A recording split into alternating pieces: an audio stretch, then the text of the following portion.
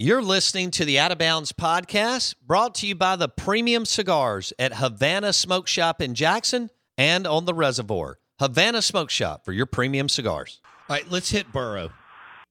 Here's a guy, again, another pretty much dysfunctional franchise, has a devastating injury last year. You know, you could argue he's got the greatest season in the history of college football.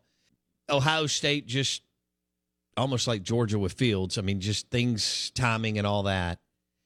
When you look at the way he is playing in such a short period of time, coming off an injury, and what he can do as far as extending plays and his arm strength, Luke, just talk about what he can do. And regardless of the weather, by the way, so can Mahomes. These guys can throw darts regardless of what's going on as far as, you know, climate and weather.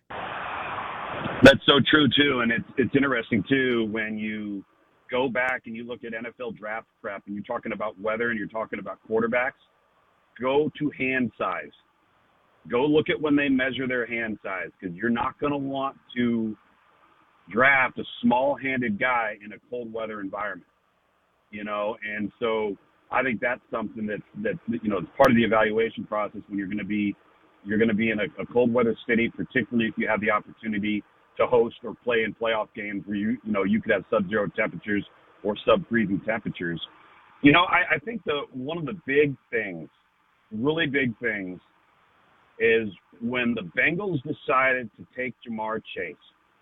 You got to imagine the conversation that must have occurred between Zach Taylor and Joe Burrow, and they're making these decisions, and they're going to him. They've got to say, hey, listen, is this guy a difference maker? Is this guy, can he transform our offense? Is he a guy that you trust or that you had a relationship with? And you got to figure that Joe Burrow checked all the boxes with him. And look at the relationship and the trust that he has in that guy. And then how it's opened things up for Tyler Boyd and Uzama, the tight ends, all of a sudden become a big factor in that offense. He's got a premier player in Joe Mixon. I think what they did in that draft and bringing Ja'Marr Chase in, what that did for Joe Burrow's confidence and how it impacted defenses having to come up with a plan of limiting explosive plays by Chase, which opens things up for other people.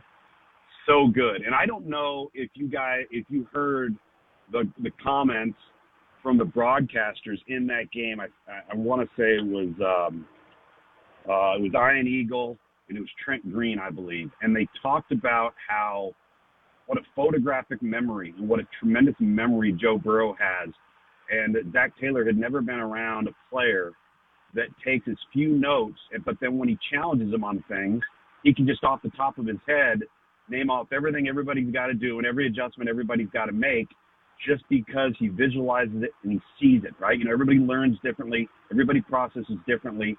That's a guy who's very, very visual. So it's very, very clear that he works at it. He's smart.